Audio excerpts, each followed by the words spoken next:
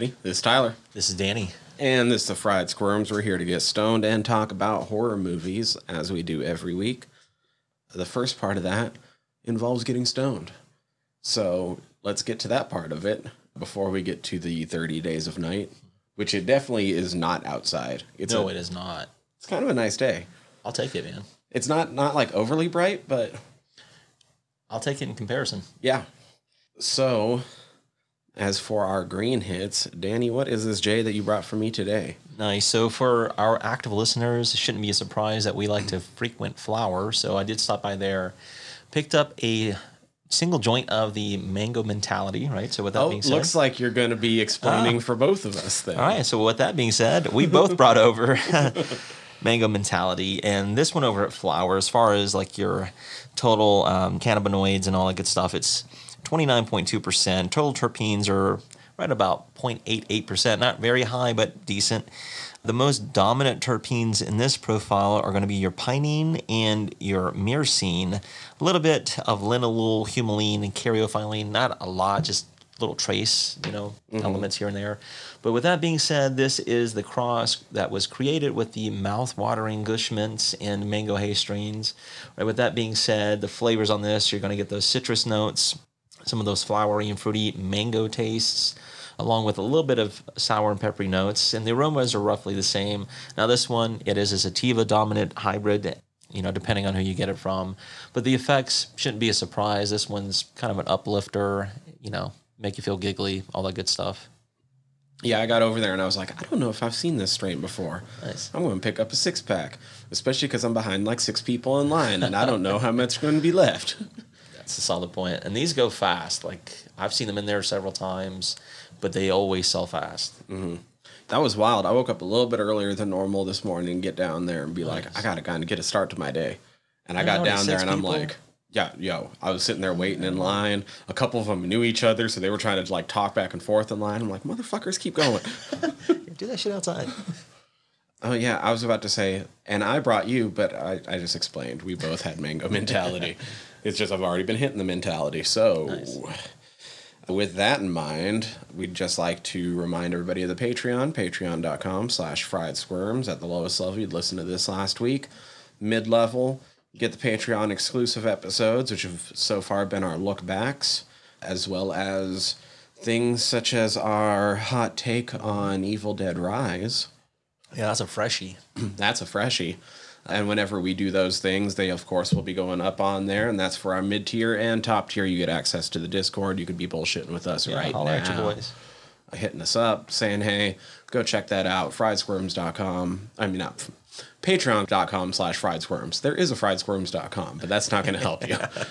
Not in this case, right? I mean, there should be a link on there. So you could probably still get to our Patreon, but... if there isn't a link on there, it's because I have been neglecting the website. It happens. Because nobody uses websites. When's the last time you really used a website for a podcast? That's a solid point. Sorry, everybody who uses the website. That's my bad. Anyway, with that, I think we should probably move on into the guts and bolts of 30 Days of Night. Guts and bolts. All right, guts and bolts. Who and what went into the making of this movie? Spoiler-free to start off. And start you all with the spoiler-free setup for this movie in case you don't know what a 30 Days of Night is. This movie, Barrow, Alaska gets 30 Days a Night. Guess what kind of things like the night? Vampires. Yeah, no surprise there, eh? Based off the graphic novel. Yeah. That's a set, right? That's all you need for a spoiler-free setup? I think so. I think that hits the nail. Vampires like bread. No, I like it. So, of course, from week to week, we do like to talk about our cast and crew. This week, we have director David Slade, and he's got some really cool films and, surprisingly, some really cool music videos to note. So, a few of the films of note from Mr. Slade is Hard Candy. Highly recommended. It's a good film. He's also part of the Twilight Saga team. He helped direct the Eclipse film. He's also a part of the Nightmare Cinema anthology, and he directed the segment This Way to Egress. And he also directed Black Mirror Bandersnatch, which is really neat. Now, a few music videos. I did want to mention this. I still haven't done the Bandersnatch. Have you done the Bandersnatch? I haven't done the Bandersnatch. It seems cool. I'm just like, I'm so far behind on other shit. Yeah, like I don't... I don't One day. necessarily need a choose your own adventure TV show, but like, Yeah, I mean, it's cool. Don't get me wrong. it's cool. I mean, it was all the hot press when it came out, so it's cool. A few music videos of note I wanted to bring up is he directed Stone Temple Pilots' Sour Girl, Oh shit! which Okay. had Sarah Michelle Gellar, who we've talked about before. The evil Teletubbies. Yeah. He also directed Stereophonics' Mr. Ryder, which is a band I listen to. He's done 4 of Muse's songs. shit. He did Newborn, Bliss, Hyper Music, and Feeling Good. He's directed a Tori Amos song, System of a Down's Aerials, which okay. is fucking dope. Star Sailor's Poor Misguided Fool, and Turin Breaks Painkiller, who, like, all those bands I've listed, I've listened to, so it's really cool. All right, moving forward, we've got writers. There's a few of them, but we've got Steve Niles and Ben Templesmith, who actually is the illustrator, right? Right. Yeah. Yeah. And as far as like screenplay goes, Steve Niles is a part of that, Stuart Beatty and Brian Nelson. So I'm going to start with Steve Niles. He's got a couple of cool credits. He did Fear Itself, which was the 3rd season, I guess if you want to call it that, of Masters of Horror. Right. Right. It went to NBC. But he did the segment New Year's Day. That was back in 2008. And now Stuart Beatty, this guy, I believe he wrote the original script for it, and then I think it got reworked later by the guy I'm about to bring up here in a second. So that's what I say. There's a few names on this, but Stuart Beatty, like I said, he's got some cool stuff. He helped write the screenplay for Pirates of the Caribbean, The Curse of the Black Pearl, and all those films subsequently, the characters were based off that original idea. Right. And he also wrote Collateral, which was that Tom Cruise movie, pretty decent. He also did G.I. Joe, The Rise of Cobra, which is really neat. I, Frankenstein, I know we brought up because of, I think his name is Kevin Review, something like that. Yeah, we talked about him last week on Underworld. So yeah, really cool stuff there. All right. And I also mentioned Brian Nelson, who helped on Hard Candy, the film Devil, and 11/22/63, which was a television series starring, I watched it because it was a Stephen King novel. Right. Yeah, that got turned into a TV series, but it had James Franco in it. It was pretty decent, man. It's not bad. Deals a little bit with time travel and shit. All right, cinematographer on this is Joe Willems. Another guy's got some really cool film credits of note. So a few things I want to bring up from him. Shouldn't be a surprise. He helped with Hard Candy. He also helped on The Hunger Games, which was Catching Fire, both parts of Mockingjay. He helped on Red Sparrow. Shouldn't be a surprise. He helped on Nightmare Cinema, the This Way to Egress segment. All right, we've got editor Art Jones. Like I said, another one of those guys, got some pretty cool stuff. He helped on a couple of music videos like Teenage Fan Club. He also edited Moloko's Forevermore, AFI's Girls Not Grey. Yeah, Keen's Everybody's Changing, which is really neat. So got his hand in some music videos. Want to guess a film? Hard Candy? Right? No, he helped on Adele's Rolling in the Deep, which is really neat. Lana Del Rey's Blue Velvet. One episode of Hannibal, which was the very first episode, which perk your ears up a little bit because there's going to be a few people that were on Hannibal. I also helped on an episode of American Gods back in 2017. So, yeah, some cool credits there as well. All right, we've got another name. Speaking of Hannibal, we talked about this guy way back in the day, but I'm talking about Brian Reitzel. He helped compose the music for this. And we talked about him on all 3 seasons because he composed the music for all 3 seasons of Hannibal, right? And a couple things outside of Hannibal. He helped on Friday Night Lights, which is really neat. He helped on such things as like Shrink, Peacock, Red Riding Hood. He's also helped on Watch Dogs, which is a video game, which is really neat. I did mention American Gods. He did that for 8 episodes. Black Mirror, Dark Harvest, so some cool stuff there. All right, we've got special effects team. There's a slew of them, kind of like the last 2 weeks because different international groups on this. This was also shot in New Zealand, so there we go. All right, production company on this are Columbia Pictures, Ghost House Pictures, and Dark Horse Entertainment. Sony Pictures releasing help with the distribution back on 2008 for the United States Blu-ray and DVD release. Had a couple of release dates. We've got October 16th, 2007. It had a premiere over at the Screamfest Horror Film Festival, which is really neat. October 19th, 2007 here in the States. Had an estimated budget of about $30 million, made about $75.5 million worldwide, and the tagline I've got is "They're coming," which Okay. I'm like, that could be for a number of genres. Yes, it could. Yes, it could. All right, so moving into our cast. If you look on the database or if you go on the wiki, there is a ton of people, but I was like, let me narrow it down to the people that have got some interesting credits and people that are kind of a little bit more in the forefront in this film, right? So I'm going to lead off with Josh Hartnett. He plays the role of Eben Olsen. We talked about him way back on episode 193 when we talked about The Faculty. Another one of those cool films. A few things of note from Josh. Let's see here, because I don't want to get Halloween H2O. That was, yeah, I mean, he got nominated for a bunch of awards for that, right? And it's also his feature film debut. Which is wild. Good on him. The Virgin Suicides, Black Hawk Down, Pearl Harbor. Another one of those numbered films, 40 Days and 40 Nights. This is really cool. Actually, a few films I do like from him, man, to be honest. He was in The Black Dahlia. He's pretty good in that. He was in Lucky Number 11. Lucky Number 7 is great. He's got the opening sequence of Sin City.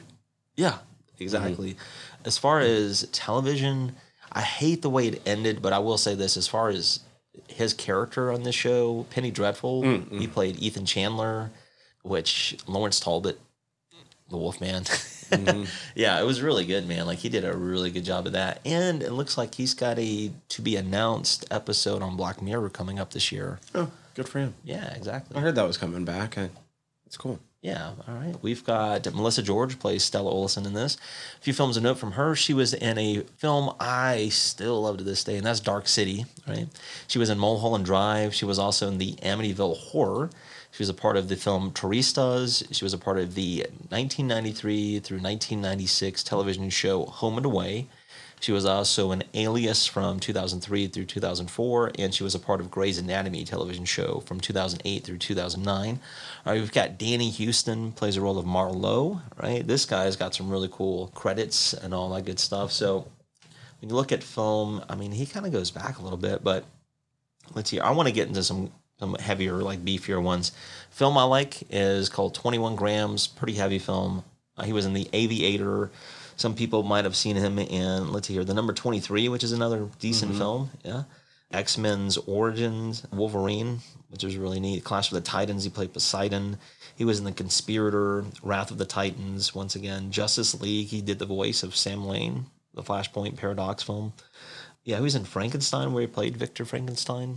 Yeah, some other cool stuff. Another thing I watched him in, actually, that I thought he did a really good job. He was in 2 seasons of American Horror Story.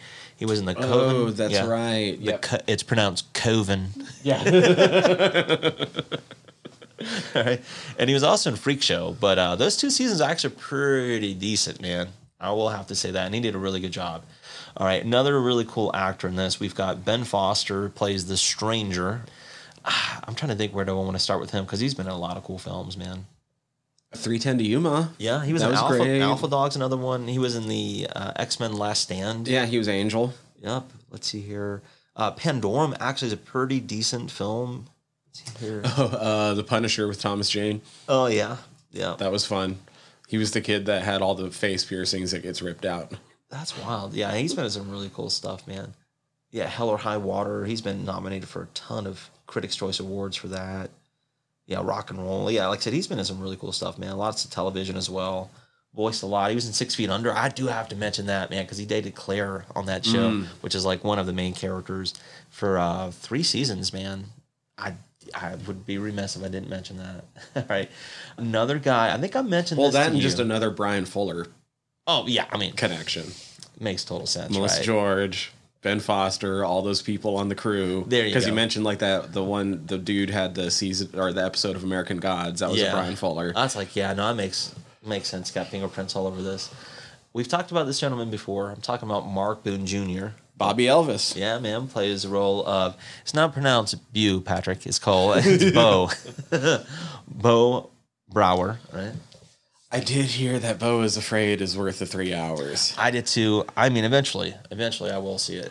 But I'm like, it's also 3 hours, you know? All right, 2 things of note. We've actually talked about Mark Boone before. Is on episode 33, we talked about John Carpenter's Vampires. And we also talked about him briefly. He was in American Satan back on episode 146.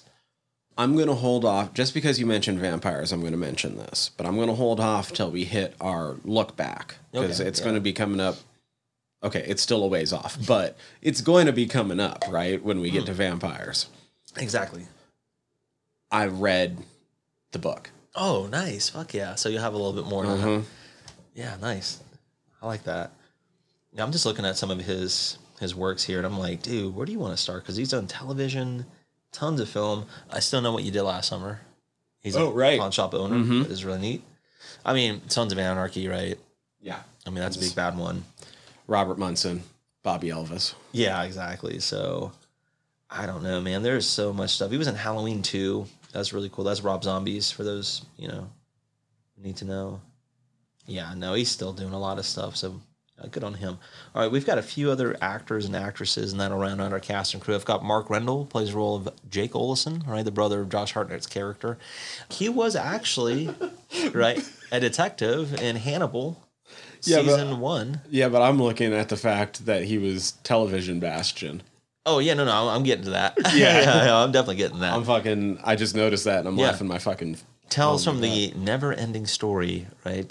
Which was broken up as a TV movie, if I'm not mistaken, in certain like parts. that. Yeah, and he also voiced Arthur, which is the cartoon Arthur, right, from 2002 through 2003 for like 40 episodes or some shit. Wow. So another one of those voice actors that are like, okay, you got Thomas. Considering how many episodes there are of that show, he didn't do it for long. But he still did it for a long ass time. That's a season at least, right? I mean, I think it was 2 seasons. Yeah. Still, I mean, yeah. Pay me, shit. All right, we've got Manu Bennett. He plays the role of Deputy Billy Kitka. Crixus and Spartacus. That's all I need to know. And he's a Slade, Deathstroke in the Arrowverse. Right, I've got those two, right? He was also part of the Hobbit trilogy. He plays Azog. Right? And he's also part of the Shannara Chronicles. I don't know why I can't say that. I never did watch those because I never did read the books. Yeah, I started reading them once and I was like, meh. Yeah. I'm like, well, good on him. He's doing these parts, but... I mean, as far as like fantasy novels go, though, like Shannara is kind of legendary. So like, good on him for landing the part. Yeah, for sure. I think like the hardcore fans of the books weren't happy with the show, but I know that the show has like its own fan following. So like, good on him for that too. Exactly. So be it. All right, we've got 2 other people. I've got Joel Tobeck, plays the role of Doug Hertz. A few things of note from him. He was in Eagle versus Shark. He was in Ghost Rider. He was also part of Sons of Anarchy, where he played Donnie back in 2010. And he was also in Ash vs. Evil Dead as Ball. Oh, back in 2016. No. I think I remember which character Donnie is. He doesn't, so it's a recurring role. It doesn't recur much. I think Donnie's, if I remember correctly, it's one of the most hardcore moments in the first season. Because he was a member that got kicked out. Oh, okay. And they found out that he hadn't got his ink blacked out. Oh, I see what you're saying. Okay, that has some repercussions. So once they found that out, they ended up giving him a choice of fire or knife. Oof! Yikes! Yeah. Yikes! Yeah, that's rough. Ouch. Yeah. I think that was Donnie. I think I'll play a game of hide and seek. If you find me, then it's your choice. Yeah. No, that's really cool. That's really cool. I've got one other person. That's Elizabeth Hawthorne. She plays the role of Lucy Icos. A few things of note from her. She was a part of the television movie, The Tommy Knockers. She was in the film The Frighteners. She was also part of the Chronicles of Narnia. And... The Chronic. What? The Chronic. Yeah, exactly. The Chronic. What? She was also in Underworld, The Rise of the Lycans. So yeah, that rounds out our cast and crew. I like that there's a lot of other people, but they're mostly New Zealand and Australian actors and actresses. So unless you're well versed in that part of the world in cinema. Never mind, that wasn't Donnie. That guy's name is Kyle. I had to look it up. No, it's okay. It's okay. It's okay. It ain't me. It ain't Donnie. All right. So that rounds out our cast and crew. You gave us a brief setup. Should give our listeners some warnings. There's a bit of gore, more blood. Yeah, I agree. I'm not going to say there's not gore. There's like beheadings and stuff. No, there's some decent moments. There's a couple decent moments, but they're not very long lasting. and the worst stuff they do cut away from. I was going to say, and there is a moment but you're so far invested in it that if you pull out then, I'm like, what are you doing? You're like, You're so far in that like you can see because I think I know what you're line. talking about. Yeah, it's like you can literally see the finish line from that moment. You're almost there. So yeah, if you back out there, I mean, I get it, but you're so close. Yeah, I think I know what you're talking about. We don't Yeah, want I to don't give wanna things s- away, right, but like, right, and but- it's also so quick. It is, but it's pretty good. It's pretty good. Anyway, that is to say, there is some Yeah. gore, there is some violence, there are vampires. Yeah, I mean, there's gonna be language and all that stuff that comes along with Yeah. it. You know. It's dark. Yeah, it is very bleak, man. I mean, there's certain sentiments. Let's put it that way. Non-traditional, maybe. But yeah, I mean, outside of that, it's it's not the most vile thing or anything that No. you're gonna see. Nothing like that.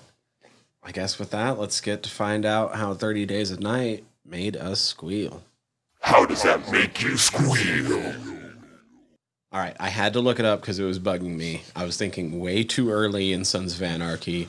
Donnie's from the 3rd season, and he's one of the Irish. And honestly, in that show, fuck the Irish. Right on. 30 Days of Night. Now, I had seen this before. I know you had too. Yeah, I have. So this is one, okay, I've 100% have seen this before. I know that there's been episodes on this show where I've come on and been like, I thought I saw this. Turns out I hadn't. I 100% know that I have sat down and watched this movie before. I did not realize how much of this movie I had fucking forgotten.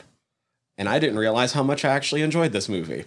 Nice. I must have been in a bad mood the first time I watched this movie. The only thing I remembered was like, well, I remembered a couple of the trailer moments just because they were burned into memory from the trailers. Like Absolutely. the no God Yeah, exactly. stuff like that. But and like the overall premise, I actually did remember like how the ending plays out. But most of the middle, like I couldn't have told you Mark Boone Jr. was in it. I couldn't have told you Ben Foster was in it. I wouldn't have known who Manu Bennett was at the time, so I definitely couldn't have told you he was in it. But those other two should have stuck out to me. No, I agree with you there because looking at the credits, like Ben Foster, when? It's like first scene. Yeah. Oh yeah. There he is. At some point in my memory, I had just sort of wrote this off because I had remembered like I didn't remember not liking it. I remembered liking it well enough, but thinking it was super average and like not really having any lasting memories and whatever. I watched it some afternoon, and like I said, now looking back, I must have been in a bad fucking mood. I must have been half asleep. I don't know what the fuck my problem was. This movie's fucking fantastic. No, I've had pretty fond memories of this. Excuse me, of this film as well. And it wasn't like I've seen it a bunch. I've only seen it a few times. Like I want to say honestly, all the way through, maybe like 2 or 3 times, right? But the first time I do remember watching, I was like, "Oh, this movie's kind of dark," and I like where people have to like, hide. These are imminent threats. I like that. Like they're an imposing figure, stuff like that. To me, those are the kind of like the nightmares I have. But I like my nightmares because it's like, yeah, I get it. This is kind of what I want out of. If you're going to drop it in this scenario, this is what I want out of it. This is going to sound like I'm throwing shade towards our previous 2 entries in this block. That's okay. Even though we did both enjoy them. But I think you're going to know what I'm getting. Like, this movie is so much better, it almost doesn't deserve to be in this block. No, I mean I get it. Don't get me wrong, but It's also so still- much more, it's so much less action than those previous 2. While still Yeah. being an action horror.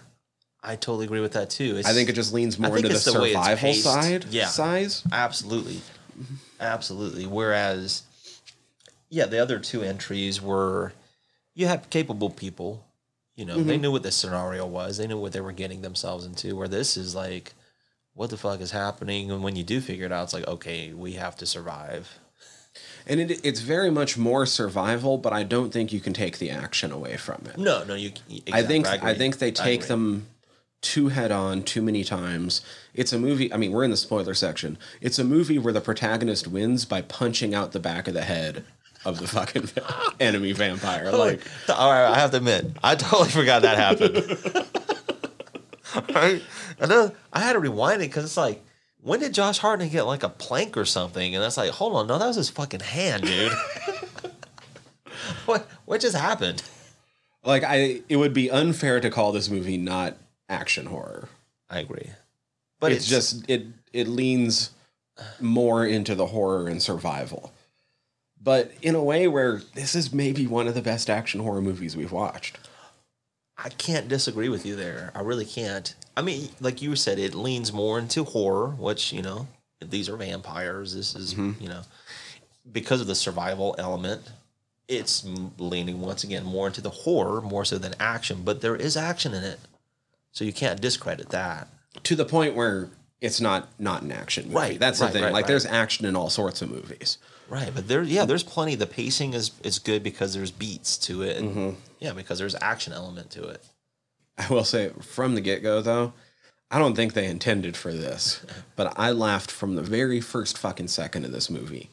Maybe not very first second, but during the opening credit crawl, because they slapped that mid-2000s blue filter on the fucking Columbia logo.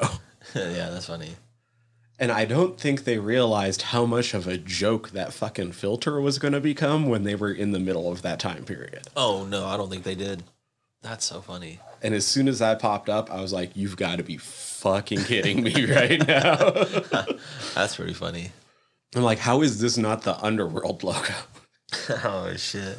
Luckily, the rest of the movie isn't that bad, though. No, it's not. It's really not. Like, it does make use of, like, filters and contrast choices, but it's almost so that you can better tell what's going on when everything's supposed to be dark. No, I agree. And it's not like the dark is all lit up. It's just like what you're supposed to see is really lit up, and what you're not supposed to see is really dark. Yeah, some of the higher contrast. That's smart in terms of allowing the audience to see what the fuck is happening, right, without slowing down action. And and still creating the effect of it's dark. Yeah, it's dark, but you need to see some of what's going on. Yeah, otherwise it's going to be like, can you imagine this film was filmed like The Witch? Oh, God. People I mean, would you wouldn't be able to watch mad. it. People would be so mad. You either wouldn't be able to watch it, or it would take, like, the most super genius set lighter ever to make sure that things were actually being illuminated when you needed to see them. That's like, I'm going to have to mess with some of this contrast and filters and shit.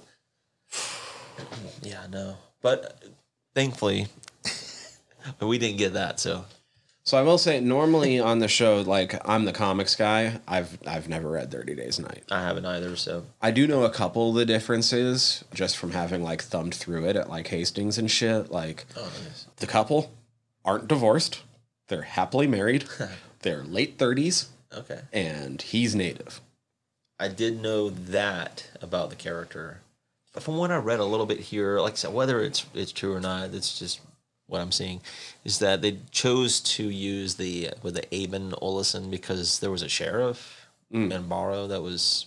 Which also, it's not Barrow anymore, is it? No, it's like, it has a native name. Ukivik, something like that? Yeah, which is cool. You know, Yeah, that's cool. It's just, I'm not entirely sure the pronunciation on its new name. Yeah. And So, I know how to say Barrow. Yeah, Barrow's a lot easier than... I don't want to fuck it up, and I'm referring specifically to this movie in which it was still Barrow. Yeah, So I'm exactly. going to continue to say it, and I don't mean disrespect No, to it's the just native name. It's just we're talking about this film. specific Yeah, town, right. which is this film's version of Barrow. Yes, let's say the fictional town, Yeah. right? Because it's in the film. Yes. Let's just put it that way. But no, I get that. I get that. Interestingly, right before this movie came out, so I never got to ask him about it, I knew a guy who lived in Barrow for a few years. Ah, shit. That's really cool. So I did get to talk to him some about living in Barrow, because that's interesting by itself. You know what I mean? Right, of course. And it would have been in the time period where, like, the first trailers were still dropping. So I think I asked about the 30 Days of Night, but I didn't have any more context from, like, the movie to ask about. Like, does the town actually look like that? You know, it was just like, so that's the 30 Days of Night town, right? Like, that's pretty much as much as I was able to throw at him. It's 67 Days a Night. Yeah. Which, like, fucks them in this movie even more. Like, they have the happy side in this movie, right? Right. They cut that time more than in half. A little bit more. Not much more, but regardless, like 67 days, like, fuck me. Yeah. I'm dead. What I remember most, because this, I mean, at this point, this is almost, 15, 16 years ago now that I was talking to this guy about it. So I don't remember all the details. What I remember most is him talking about when you're staying there for the winter, having to order a shit ton of food. Yeah, you have to think really ahead of time. And you'd be, getting pallets and like tons of food. And it would first show up and you'd be like, this is more food than anyone could ever go through. And then, you get towards the end of winter. Yeah, and you're like, you're like, well, guess when I went through all of that cheddar, all I have left is Swiss for cheese. And like, yeah, wow. But I mean, that puts things in perspective, though. At least because I couldn't imagine 67 days. Yeah, it's just darkness. Yikes. Also, just I looked this up just to be sure, but I didn't really need to because, like, I know how science works. The 67 days doesn't work like it does in this movie. Oh, you're just like, yeah, no, I can imagine you see like some dusk. Yeah, it's a gradual thing, right? It's not like one day the sun just doesn't come back up again. No, it doesn't make that makes no sense. And so it's more like as you get closer to that time, the sun's only hitting like a quarter of the sky, and you basically get like morning, like an hour of midday. Right, no, I know what you're saying. And then it's immediately twilight. Yeah. It's just because, like you said, this the way that we're just kind of crusting over that shit. Yeah. It's like, oh, damn, there it is for 2 hours. So it's 67 days with no light. It's probably more like half a year with like little light. You know what I mean? Yeah, when you really think about it, that'd be kind of depressing. Yeah. Yeah. I like not a lot of light, and I don't know if I could do that. Yeah, no. I like my moments of like darkness and stuff too. Don't get me wrong, but not consistently like that, dude. Unless I had just like a super fucking tricked out house. Well, I'm not gonna lie. There are exceptions. Creature comforts get me a long way. So well, I said there are exceptions to the rule. Don't get me wrong either, but it's nice to have some daylight too. Yeah. Anyway, just had to get those specifics about this version of Barrow out of the way. No, that's cool. That's cool. And the fact that we're gonna call it Barrow because of this movie. Yeah, because otherwise we've already, I'll try the real name if I'm talking about it in real life. Right. Because that's completely different. But in the context of this film, we're going to go with Barrow. And plus, I don't know how many more times we're going to say the name of the town anyway. No, but we're going to try to make the most of it, right? I mean, honestly, the time period, I kind of remember there was a little bit of, I don't know if there was much external pushback, but there was a little bit like of myself where I kind of didn't want to see this movie because I'm like, even though I saw Halloween H2O, I don't necessarily want to go see another fucking horror movie starring a Hollywood heartthrob. Yeah. You know what I mean? Especially because by that point, by 2007, Hartnett was blowing up. Yeah, everybody knew who he was. It wasn't like when we caught him back in the day on The Faculty, where he was still kind of a nobody. H2O. Definitely, Yeah, I mean, he's kind of, starting to get a little focus, but no, by now, 2007? Household name. By 2007, my college girlfriend's roommate had like 5 posters of the guy up on her fucking wall. He was a household name. People knew who he was. So, like, when this movie dropped, I was like, okay, Hollywood. I get that. I get that. Because you're a few years younger than me, so yeah, I get that from that standpoint. Because 2007, I would have been like 25, going on 26 when this came out. So it was a little different, I didn't have posters in my room. Yeah. But fuck, I'm glad we came back to it. And it's not like I've had something against it all this time either, like I pointed out. No, I totally get it. Like you said, it's just sometimes films at different time periods just hit you different. Mm-hmm. So, I mean, story-wise, we can talk about stranger shows up, steals all the satellite phones in town, burns them. Yep. Takes out all the sled dogs, then goes and starts causing a ruckus. But by that point, it almost doesn't matter because the vamps are moving in. Yeah. The very first just moment of the film was like, oh, I mean, I don't know if I did or not because it's hard to recall, but I definitely this time was like, dude, this is fucking Dracula in Renfield. Right, because he's Renfield. Yeah. And like, they're coming in on a boat. Right. It's like, that should be pretty obvious for those who know. I definitely know now. Like, yeah, that's pretty. But you're right. As far as that, he's taken away communication, transportation, and the immediate threat, like the dogs. You know what? On the Dracula note, this is a little bit of a tangent, but I want to throw it out in case any of our listeners are interested, because I signed up for this myself this year.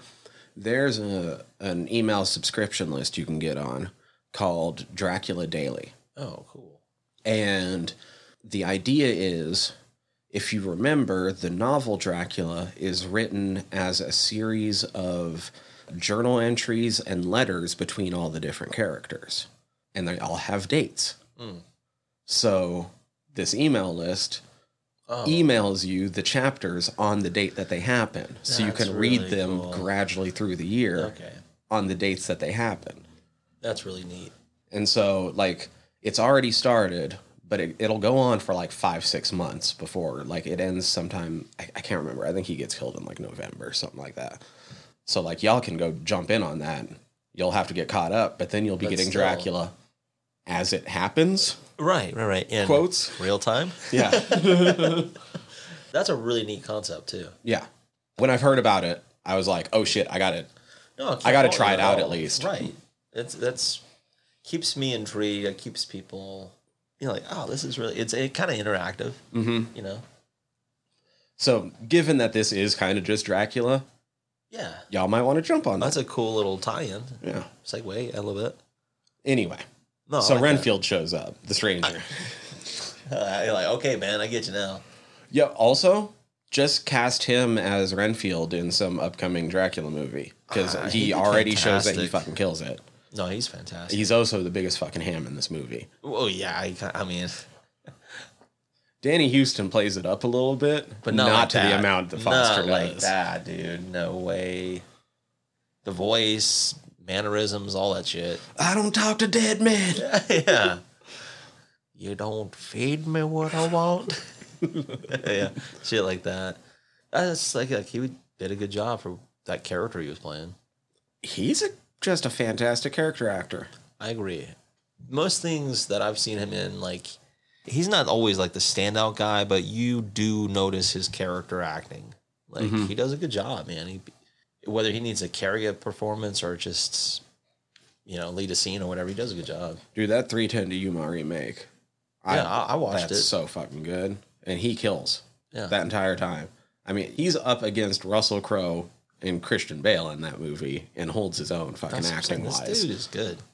So he's part of what makes this movie enjoyable to watch, but goddamn, compared to the rest of the movie, is he fucking over the top. Well, yeah. I mean, like I said, in this case, he does make it memorable. You start getting like the story on the characters. Fucking Little backstories and shit. Harton and his wife aren't a thing, and she's trying to get out of town and she doesn't make it. And Yeah, she gets fucking sideways. can you imagine getting fucking stuck for 30 days of night? I'd kind of be like, are you fucking kidding me right now, dude? Seriously? That's like the worst fucking flight to miss right there, bro. Yeah, no, I feel like my fucking stomach and everything else would drop at that moment. Ugh. With my ex. Jesus, man. I wish I could hibernate at that moment. For me, it's like, oh shit, Manu Bennett is here. That No, he was did a part good of it job. for me. Yeah, when I saw his credits, I was like, oh, I knew you were going to dig that. Dude, he's so good as Crixus. Yeah? Spartacus ended up being such a good show. It shouldn't have been. And if you start watching it, you're like, what is this trash? Because the first half of the first season tries way too hard to be Zack Snyder's 300. But the season finale of that first season is one of my favorite episodes of TV. Nice, no shit. It is fucking incredible. And it's partially because of how good Crixus is. Nice. Well, good on him, dude. That's awesome. That's good to know.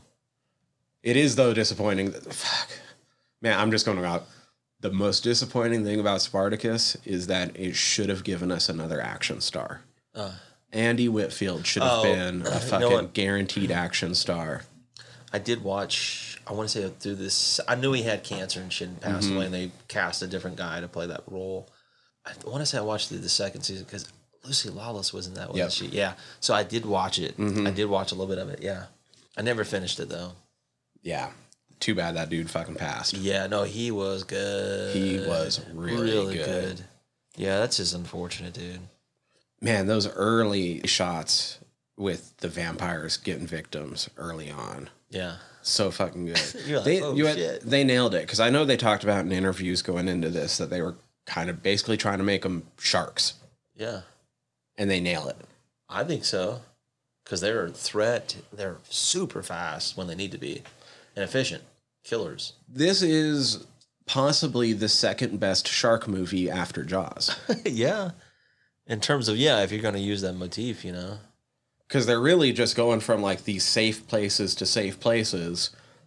And as long as they're together or in like these safe buildings, they're not supposed to be safe, you know what I mean? Right. But like the way the movie treats it is they're in that zone, they're good. It's kind of like being up on the raft, right? Yep. But when you have to get out to paddle the raft to get over to something else, that's when things get risky. That's Yeah. when you see people start to get picked off. Exactly.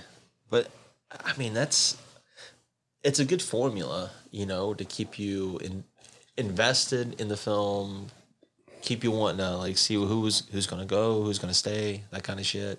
It's just that most shark movies, the protagonist doesn't become a shark himself at the end. I know, right? I will be the shark. Punch the shark right in the fucking throat. But no, I mean, But they're just like swooping in, man. using their super strength and speed to just swoop up people.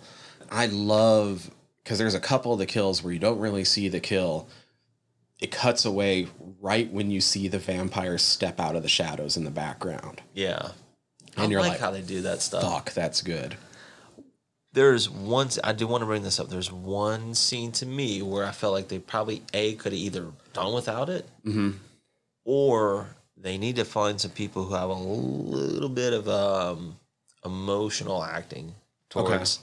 And this is what I'm getting at. So Josh Hartnett, his character, right after those sled dogs were found in the kennel, the owners are out there talking to him. And I'm like, all right, I get they're actors, right? But I'm like, dude, let's think about this realistically. If you're the owners of those dogs and you see all your fucking dogs slaughtered like that, you're not going to be like their demeanor. No. There is no way, dude. I'm like, I'm either going to be freaking out. I'll even allow for a slight difference between normal pet dog and a work dog. But even then, the difference is slight. Yeah, and I'm like, You know what I mean? Come on, Like, man. You've seen Especially those when dogs you're having as to work pups with them all that and stuff. handle with them that often. Like, Come on now. There's a bond there. And I'm like, I'll give the lady, she was like, I'll kill them. Like, I'll give her that. But the dude was just like, come on now. It's like, that scene was kind of unnecessary. well, I mean, if we're gonna pick at the acting a little bit in this Yeah. movie, then Hartnett's brother also never sells any of the emotion he should be showing either. No, I get it. He's always like on the cusp of. He's right there. You know what he's getting at. Right. It's like, just, go for it, dude. Make that plunge. You're an actor, fucker. But that's the thing. Bad job? No, he gets the point across. No, but exactly. It's like, but maybe that was early on in his career too. So, I'll give him that. But I know what you're saying. Yeah, if we're going to nitpick. Yeah, if we're gonna nitpick. However, But I just minute. That's all it is. It was minute. in general, a movie that this reminded me of came out years later, but it's fresher in my mind because of when we've seen it. Yeah. This made as good of use of background, like out of focus information and just like hints toward the audience as it did by hiding Pennywise in so many scenes. I do like that. I like that because it's eminent. It's not that it's like omnipresent, but it's there, right? It's closing in. Yeah, exactly, and I like that. I do like that. That threat, it's more concentrated, and it makes you feel like on an edge all the time. I like that, dude. But that's kind of what you want in a horror film, man. If you're gonna, make use of, vampires and all this other shit, you got to make them a threat, man. That's the same thing I feel like with demons and supernatural stuff. It's like, make them a fucking threat. And here's the thing, like, we try not to see because we try to choose a higher class of horror movie. But we all know how cheap jump scares work, right? Yeah. Like, things jump out of the darkness. There was no indication that they were there. It just catches you off guard. And that kind of movement is going to startle you, whether you're actually scared or not, just by like nervous system response, like, automatic even responses. if you're startled, it's still gotcha. It's effective. This is a movie that shows that like things don't have to attack out of the darkness to be scary. You just have to know that they're there. Dude. Because there's so many times where they'll show like the bald head of one of the vampires. Yeah. But then he doesn't attack. You just see it for a second. And he's just stalking. And you're like, oh, these fucking guys, man. They're very clever. It's tactical in the way that they're hunting their prey. Mm-hmm. Yeah, making use of the space that they're closing in on. Sort of just gradually circling, making sure nobody's getting out. Like, yeah, it's like, man, that lets you know in terms of the characters, like they've been doing it for a while, but in terms of the screenplay and writing, it's like, and just the thinking about it. That's what I'm getting at. It's like, yeah, we got to make these characters like they've done this. They've been through centuries of doing this from town to town to town to town to town, making it look like an accident, cleaning them out, and go on your merry way. You can tell there's so much little thought put into it. Like, and I don't mean like little thought, but little details. Because like all the vampires have like tribal tattoos. Like they're all part of the same clan. Like it is a tribe of some sort walking around. They don't comment on it. But if you notice, even the little girl, they mentioned the little girl wasn't turned from somebody in town. She's somebody that came with the vampires. And when you're looking during that scene, she's got a big ass fucking tattoo on her left arm. Did you see or did you read about what that symbol is? I didn't know. You're going to laugh. Okay, what is it? Yeah. It's a band. Oh, no shit. And they're called Eisenstrahl Nubaten. I think that's what they're called. She listens to fucking krautrock? Yeah. That is what that symbol is. Is that industrial krautrock? Yeah. Yeah, I'm like, that is too funny. That is funny. However, my point still stands. No, exactly. No, you're absolutely right. When I read that, I was like, oh, that's too funny. Because if you're paying attention, like all the vampires have tattoos somewhere. Yeah, exactly. And that's really cool because, like you were saying, they're a part of a tribe, a clan, what have you. Oh, yeah, it's ancestral probably, shit like that too. Mm-hmm. They don't point it out ever in the movie. They're not like, that little girl has a big-ass fucking... But I think you can, infer things or decipher that kind of shit. I like how the ending isn't sudden and out of nowhere. It's set up multiple times from the halfway point in the movie on that the change takes a while. Mm-hmm. And that, like, you're still you for part of it. Yeah, that's pretty wild, isn't it? But you're absolutely... There's allusions to certain things later on in the film. You could say foreshadowing, but I do like that. They're consistent in their message, I suppose, or like the stuff that people say to each other. Like, yeah, we're going to see the sunrise tomorrow. The sun comes up tomorrow. That kind of shit. You're like, oh, well, yes. But that also means something else in the context of the film. Yeah. It's like, those vampires are getting the fuck out of town, but uh-oh. You also realize that, at the end, Josh Hartnett, like, oh. Yeah. Oh, yeah, that means something totally different now. I think, in hindsight, one of the sequences that impressed me most that I'd completely forgotten was, and that I will rank, I don't know, in my top 3 horror action sequences of all time, would be the initial big attack on the town. That top-down sequence where they're following them, getting to safety, and you're seeing just, like, vampires run in from the side of the screen and just, like fuck up people, just, like, tackle them, and you see blood smears going, like, a foot. It's you like, see some people fighting back and, like, shotguns coming out and shit, like... Yeah, it's a, like, holy shit moment. It's a very video game-esque sequence, but in a good way. I totally agree with that, man. There's a number of things in this movie that feel kind of video gamey, but in a good way. Right, without being over the top about it or anything. Yeah, no, I feel you there. I think that's the one that stands out the most, though. I didn't make notes of it. There was a couple other times where I was like, oh, that feels... It's interesting in the sense that you say that, because I was thinking that watching this film, I was like, man, I'm surprised they haven't made this into a video game. Have they not? I don't think so. I'm not aware that they have. Because that actually kind of surprises me. I mean... So, they haven't made this into a game, but, like, just in the past month, they dropped like Redfall, which is basically Left 4 Dead, except you're fighting vampires. Okay, well. So, Okay, well, close enough. But yeah, I mean, in terms of all that time in between, though, yeah, I don't know, but I found that interesting nonetheless. there was a couple of things I wish that they would have showed just a little bit more of, and they wouldn't have needed to explain it, but even just like a half second of some sort of, honestly, even CGI effect or something. Because, like, Danny Houston has to put down his vamp chick because she gets UV burned, right? Yeah. By the way, all the vampires have names that are not said in the movie and are just given in the credits. So Marlowe has to... Yeah, I said that does not help when you're trying to identify people in this film. No. But what's the I mean, obviously I know the difference is UV, but what's the difference between her getting half fried to a crisp by UV and some of those other vampires getting half fried to a crisp from Bobby Elvis's explosion? And they're fine, but she isn't. Yeah, that's a good point. Like, I don't need like a scientific explanation, but if you would have given me a half second of them regenerating their wounds, it would fly a little bit better. You know what I mean? I agree with that. Like, give it a little bit more, like something substantive. Mm-hmm. Yeah, as opposed to just like, oh, well, okay, well, movie logic, bro. Trust me. Because as it is when you're just watching it, they're both burned. Yeah, exactly. And the only difference is the source. And I guess, like, knowing vampires, I guess you're like, okay, I guess this counts more. Yeah. But it's not like fire doesn't take care of vampires.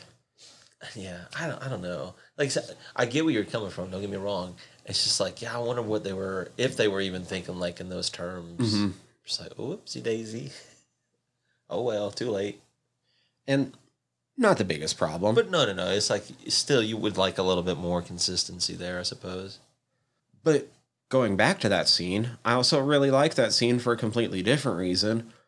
I feel like in movies in general tend to show heavy machinery as being the most unwieldy, slowest, bulky shit in the entire world. Yeah. And Bobby Elvis has taken what he's in and just swinging it and fuck around, which is, if you've ever been like on a construction site. Oh shit, dude, those things move. Those things can move. And like construction sites don't have much room. They're designed to turn on pretty small radiuses, at least pretty small radiuses for the size that they are. Right. I mean, yeah, exactly. Within the context of the size of the machine. So that scene it looked a little bit choreographed because he shouldn't have been able to swing that around and get a couple of them. Right, but still. But compared to what we usually see out of heavy machinery, oh, it was like in movies and especially action movies, it's getting toppled, it's getting ransacked. Yeah. And instead he was just like, no, I'm fucking gunning it. I'm whipping it around. Fuck these guys. Like, yeah. I know what I got right here. And I was like, I know what you got right there too, because I've driven shit close to that. Like, it's really cool. Make the most of what you got. Mm-hmm. So I thought that was cool. That was one of those things. It was just like, that's just a little bit more realistic. And I don't think people realize that that was actually the more realistic version. Yeah. No, there are some things I like how they set up, like his character. I mean, that's like, oh my God, this huge revelation. But it's just, Josh Hartnett gives him that ticket at the beginning of the film. Mm-hmm. And he explains why. He's like, yeah, I just want him to feel like he's still a part of the community. And yeah, like, he goes out, he's like, okay, I guess it's my turn. Mm-hmm. Whereas he didn't have to make that choice. But that's what I'm saying. It's like this film, it does that with characters, and it's pretty consistent with its use of themes and writing devices and shit. And it was the citation for the leaking oil for being a safety hazard, which it comes turned back the fucking around. city. That's how I was saying, the little things like that. Whether we catch them now, later, shit like that, it's good because they were consistent. Mm-hmm. Let me think. I mean, like, some of the couple different action scenes are pretty fucking cool. Like, we got the beheading. The beheading was dope towards the end. Yeah, that was the one I was listening to in the warning section. Yeah. But another one that was actually, I thought was pretty good is you hear a shotgun go off and you see, Danny Houston in the living room with his gal. Mm-hmm. And they have that couple and they're antagonizing me at first, and then the dude just gets it. He gets lifted up. You're like, oh shit. That was wild. Yeah, I'm like, that is intense. If you think about that particular moment, like, oh yeah, there's zero hope. I'm gonna fuck with you before you die. You gonna watch this? Yeah, it's messed up. Vamp goes into the grinder. Yeah, that was pretty decent too. That was decent. Yeah, I mean, they were kind of setting that up earlier too with that guy. Mm-hmm. You know, when they bump into them at that little, I don't know what you call that. It's not like a factory, but Yeah, it just machine shop of some sort. I guess, like, yeah. Just had that masticating machine. But yeah, he's fucking ticked off about the shit that's happening. But they're kind of setting that up. Like, oh, that's probably going to come in use later on. Once again, I'm not faulting the movie for this. I do wish that they would have set up, if they would have had more establishing shots of where some of the things were in town. Because when they're talking about getting to some of the different places, I'm like, I don't know if you're going down the block or across town. Right. That makes And sense that makes too. a big difference. Yeah. It's like, well, we know the place can't be really big, but I still don't know which like you said, which direction they're going in. Yeah. I have no. There's a frame of big reference. difference compared next door to down Right. the street Right, when right. all this is going on. Yeah, it really does. I mean, granted, like, so those are two little things, which is interesting because like I said, they pay attention to like these other like very detail oriented things, but then they leave out shit like that. But a lot of things do. Oh, yeah, granted. Not everything granted. sets the space as well as something like Event Horizon. I was like, yeah, you'd really have to be given all the characters and shit that's happening. Yeah, there's only so much space for all that stuff. Yeah. I understand it not being in there, but there were some times where it's like, well, we have to get down to the, and I'm like, X, Y, cool. Z. Yeah, okay. Don't know where that is, bro. Yeah, exactly. We were in town, like, I don't know where that's at, bro. Or like, yeah, we're going over to this dude's place you know, in his that's- cellar, and I'm like, bro, I'm not from here. I was gonna say that's a kind of like a neat way of writing. If you think about that, it's like if you're doing that right as a writer, it's like no, literally drop yourself in that town like you've never been in, and like somebody's telling you where to go. Bro. Where, bro? Yeah. So yeah, exactly. Fill in the little detail. I don't need step-by-step instructions, but No. It's give me something to frame go of on. reference. And the only reason I bring it up is because you can heighten the tension that way. Yes. Yeah, because you either know the distance, you know the threat, maybe the non-threat, it's shit like that. Yeah, I agree. Luckily, they did a good job of making it all pretty threatening anyway, by Yeah, making it yeah, like the I- vampires can kind of come out of anywhere because they just need the dark, and everything's dark now. Yeah, it's like, we're fucked. We're fucked. Them setting the trap was kind of fun. Yeah. I do recall, you know, the reveal, if you will, of the little girl who's feeding and all that shit. Yeah. And I was like, okay, well, at least they do away with her, to put it politely. Yeah, because especially in this time period, I feel like it would have been easy to cop out in some way. Like trap her in like the Yeah. freezer and lock it, like padlock it shut or No, something. and it creates for that younger kid, I can't remember his name in the film, but Jake? I think you're right, Jake Olsen. It's Something Josh like that. Hartnett's brother or whatever. No, his character starts to have like this, I don't know, moral quandary. Mm-hmm. Yeah, because she's just a girl. It's like, no, yes, but did you just not see what she was doing? She had to go, bro. Yeah, sorry. Nope. Yeah, no. I mean, that's like, I don't think you can rehabilitate that. No. I can't 100% say that I would be this cold-hearted. Like, it's family, and, like, you've got a connection and shit, but, like, with this going on, do you go after the dad with dementia? Oh, no. Like, I can't say that I wouldn't, I know what you're saying. It's but at the same time, like, from the outside looking in, it's like, even if you keep him around, the chance is high that he's going to get you all killed. I know it, and that's just it. It's like, you know, the dad was, in a sense, like the lure. Like, they don't want to cast him, but he's casting himself out there in that fucking lake. It's like, no, what are you doing? I almost feel like you try as best you can, but if he gets out, then he's out. It's on you, Dad. But once again, I can't say I wouldn't do the same thing as that know, guy. like all but- jokes aside, it's just like I know, and maybe that's what it's posing a little bit of too. Like interjecting a little bit of those moral dilemmas. Mm-hmm. It's like, yeah, do you go after your dad? It's like, yeah, normal situations, any other context or frame, you would, but it's not every day you got vampires out there waiting to eat your ass.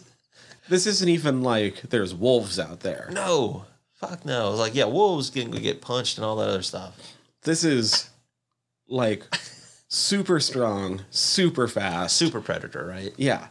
It's like, I think I'm going to sit Apex. here and cry my eyes out really quietly so they don't kill me. You know what I mean? Oh my gosh, yeah. Like, I guess that was it for Dad. It's like those two gals in Cannibal Frogs. Mm-hmm.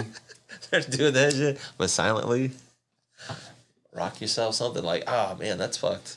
Yeah, sorry, Dad. Sorry, Dad. You had a good run. Yeah, had a good... I don't know. I'm trying to think if there's anything else that really stands out. I mean, like I said, the biggest thing that stands out to me is that top down. I love that action sequence. That shit's cool. It is really good. And honestly, you know what that made me think of? I'm like, we got that. We have a vampire. Granted, it's a small town, but we had a vampire clan attacking an entire town. You probably have like, I don't know, 30 deaths during that 3-minute scene, and they're all dope and like bloody, not super gory, but they're bloody and violent and cool. And not to poach on our Patreon only episode too much, but like, why couldn't we have gotten something like that from the new Evil Dead? Dude, that is so almost on the nail, you know what I mean? In terms of what this film showcased, and it's not anything that's like over the top per se. Like there's a few moments, like we said, that do kind of like, you see the beheading and a few other shit. You see the guy's head on a stake and all that stuff. That looks really good. That was all a good that effect. stuff is good, right? But the point being is like, man, this film gave you a little bit more, than fucking Evil Dead that just came out a few weeks ago. Yeah, What's and up this with is that? 07. What's up with that? The sensibilities are even a little bit different. Yes. You can go a little bit further these days. It's like, yeah, I don't know, man. I don't know what's also interesting about that. If we're gonna make parallels and all that stuff, is Sam Raimi was Is produced involved. on this, Yeah. dude. Yeah, Ghost House is Raimi and Tapert's production So house. I'm like, what is happening here, man? What is going on? So I don't get that. I don't get that.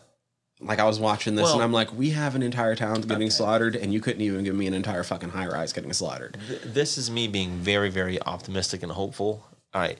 This film, well, in a sense, this film did get like a prequel, but I don't think it was setting itself up as such. Like, this is a prelude, or maybe like a segment and a part of a prequel, this film, and then a sequel, which it did get, but I don't think this film was setting itself up for that. Whereas Evil That Dead one kind seemed of to be is. setting it up. Yeah. And like, this is where I'm being super hopeful, is that they're like, okay, we got a little hokey with the first one. Now we're going to gobsmack you with the second one. That's me being hopeful, but I doubt it. Heart and Sacrifice. We've already talked about it a couple times. I mean, good on him, but that was like, fuck. I was like, I totally forgot he gobsmacked Danny Houston like that. And I'm like, first, how? Yeah. It's nowhere in the film did it ever set itself up like, he can super punch people like that. You know about that? Why do you think he's a sheriff? It was pretty dope, though. No, I mean, yeah, I think that was more or less the whole point. It was like, it looked good. It was showcasing him getting fucked up. Houston, that is. Marlowe. And then those vampires like, okay, we're good. Well, I think it was that thing, too, where, like, I think it was supposed to be, he was still human enough to be in control. But I think what it was trying to showcase was, like, he was still human enough to throw out a very specific attack rather than just this feral, like, launching all my strength at you that, like, Danny Houston was. What I was thinking when you were saying, I was like, Rob Zombie would have been, like, more human than human. That's what I went to. But I think that's a solid point, though, what you're making. It's like, yeah, no, definitely. He had more human in him at that. Yeah, he wasn't all the way what they were. Yeah. Houston was like, cool, I smell the kill. I'm Right. going in. Yeah, it was just like instinctual. And Hartnett was like, nope, punch. Fucking punch. Well, you. Yeah, that was good. I will say that was good. And then, Stella and he watch the sunrise, and he fades away. Mm-hmm. And it's a little poetic, if you want to call it that, and all that good stuff. But through and through, I think it's a solid film. It's one when I think about it, and I'm glad I don't watch it all the time too, because it's one of those films like you don't want to burn yourself out on films. Give it a bad rap, but every now and then, this wouldn't be a good one to like, hey, I need to kind of feel that heightened threat of, what a vampire is and all that other shit.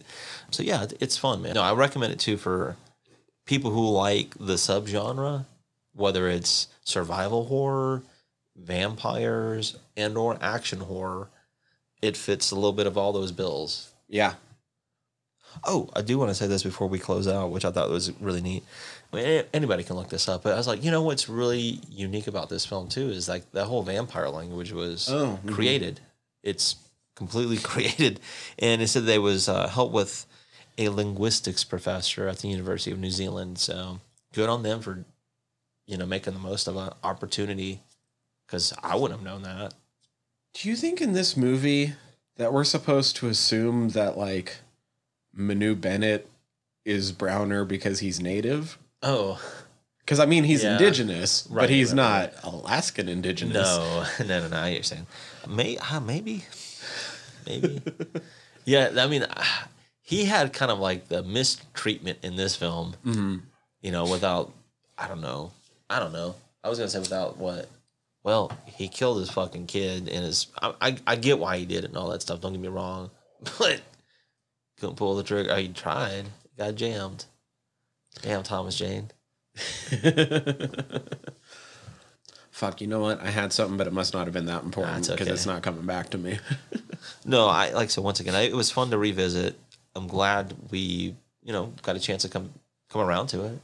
Yeah, I agree. It's one of those too where it kind of dispels a little bit of the Josh Hartnett. Like, yeah, he can fit the bill as like the heartthrob or the whatever, that kind of guy. But he does a good job too as lead. It's like not. I wouldn't go to him all the time as like the guy to get you out of it. But he does a really good job. He can handle this shit. That's what I'm getting at. He makes a good. I mean, just because he's done this role a couple times now, but it's true. He makes a good gunman. Yes, I agree. And I don't think he's shy about it. Yeah. He kind of just fits in that, like, kind of quiet, like, Gunslinger. I gunslinger, do like like eyeing that. down the room Man. all the time. Somebody should make a little bit more use of that out of him. Get him That'd in be a some cool fucking character. westerns and shit. Yeah, he would be pretty solid. I mean, we've already kind of Because, seen all the kids are rushing to see westerns these days. Well, some of us, fogies are. So I love for a good western. God, and I already said Foster for Renfield at some point. Like, come on, guys. Like, I know he basically already did it in this movie, so maybe he wouldn't even want to take a Renfield role, but, like, come on. Somebody back up a fucking truck of cash to his house. Like, I know, right, dude? No, he's fucking good, dude. He did a really good job. I can't complain about anybody's acting. Like I said, outside of the little minute and minor stuff we nitpicked about, still a fun film. Highly recommend for, once again, those who haven't seen it. For those who are listening, if your friends haven't seen it, tell them, hey, man, check this out. What are you doing? Yeah, it's good. It's a lot of fun. This is the end of this block, it right? is. So we're about to hit a Patreon. It starts coincidentally a block of Patreon episodes. Oh, that's right. Because since we did a whole slasher run back in the day, we're Yeah. starting back in on that. So this will be Halloween. It's the start, yeah. That's going to be fun, especially having recently watched some Halloween. Yes. So that gives us even more context and room to talk about that kind of stuff. Oh, that's going to be interesting. I think so. We can draw different things from those films. Okay. I'm looking even more forward to it now. Not that I wasn't before, but at the same time, I was like, yeah, it's Halloween. But Yeah, but I think it gives us an excuse to talk about the others. And then we got to figure out what's coming up after that. Yeah, but we've got time for that. We got time for that. But I think that's our time for this time. Yeah. And for this time, I'm Tyler. I'm Danny. Fried Squirms, out. Hi everybody, Tyler here. If you like the podcast, please hit subscribe however you're listening to us right now. Also, if you could rate and review us however you're listening to us, or preferably over on Apple Podcasts, that'd be super cool as the entire world is ran on algorithms and we want to be all up in them. We highly appreciate it whenever you tell all your friends about us. If you have any suggestions, comments, questions, want us to put eyes on your current independent horror project, you can always contact us, squirmcast@gmail.com, or you can contact us through our website, www.friedsquirms.com. Scroll through our entire back catalog there, or click the links up at the top as we are part of the Earworm Podcast Network. And would love it if you went and checked out some of our sister shows. The easiest way to keep track of things across the entire network is to go over to that website. That's earworm.com, EARVVYRM.com. You can search for us across all the social medias. If you type in Fried Squirms, we should be what pops up. I'm not going to give you all those ads. So with all of that in mind, we'd love to hear from you. Until next time, peace.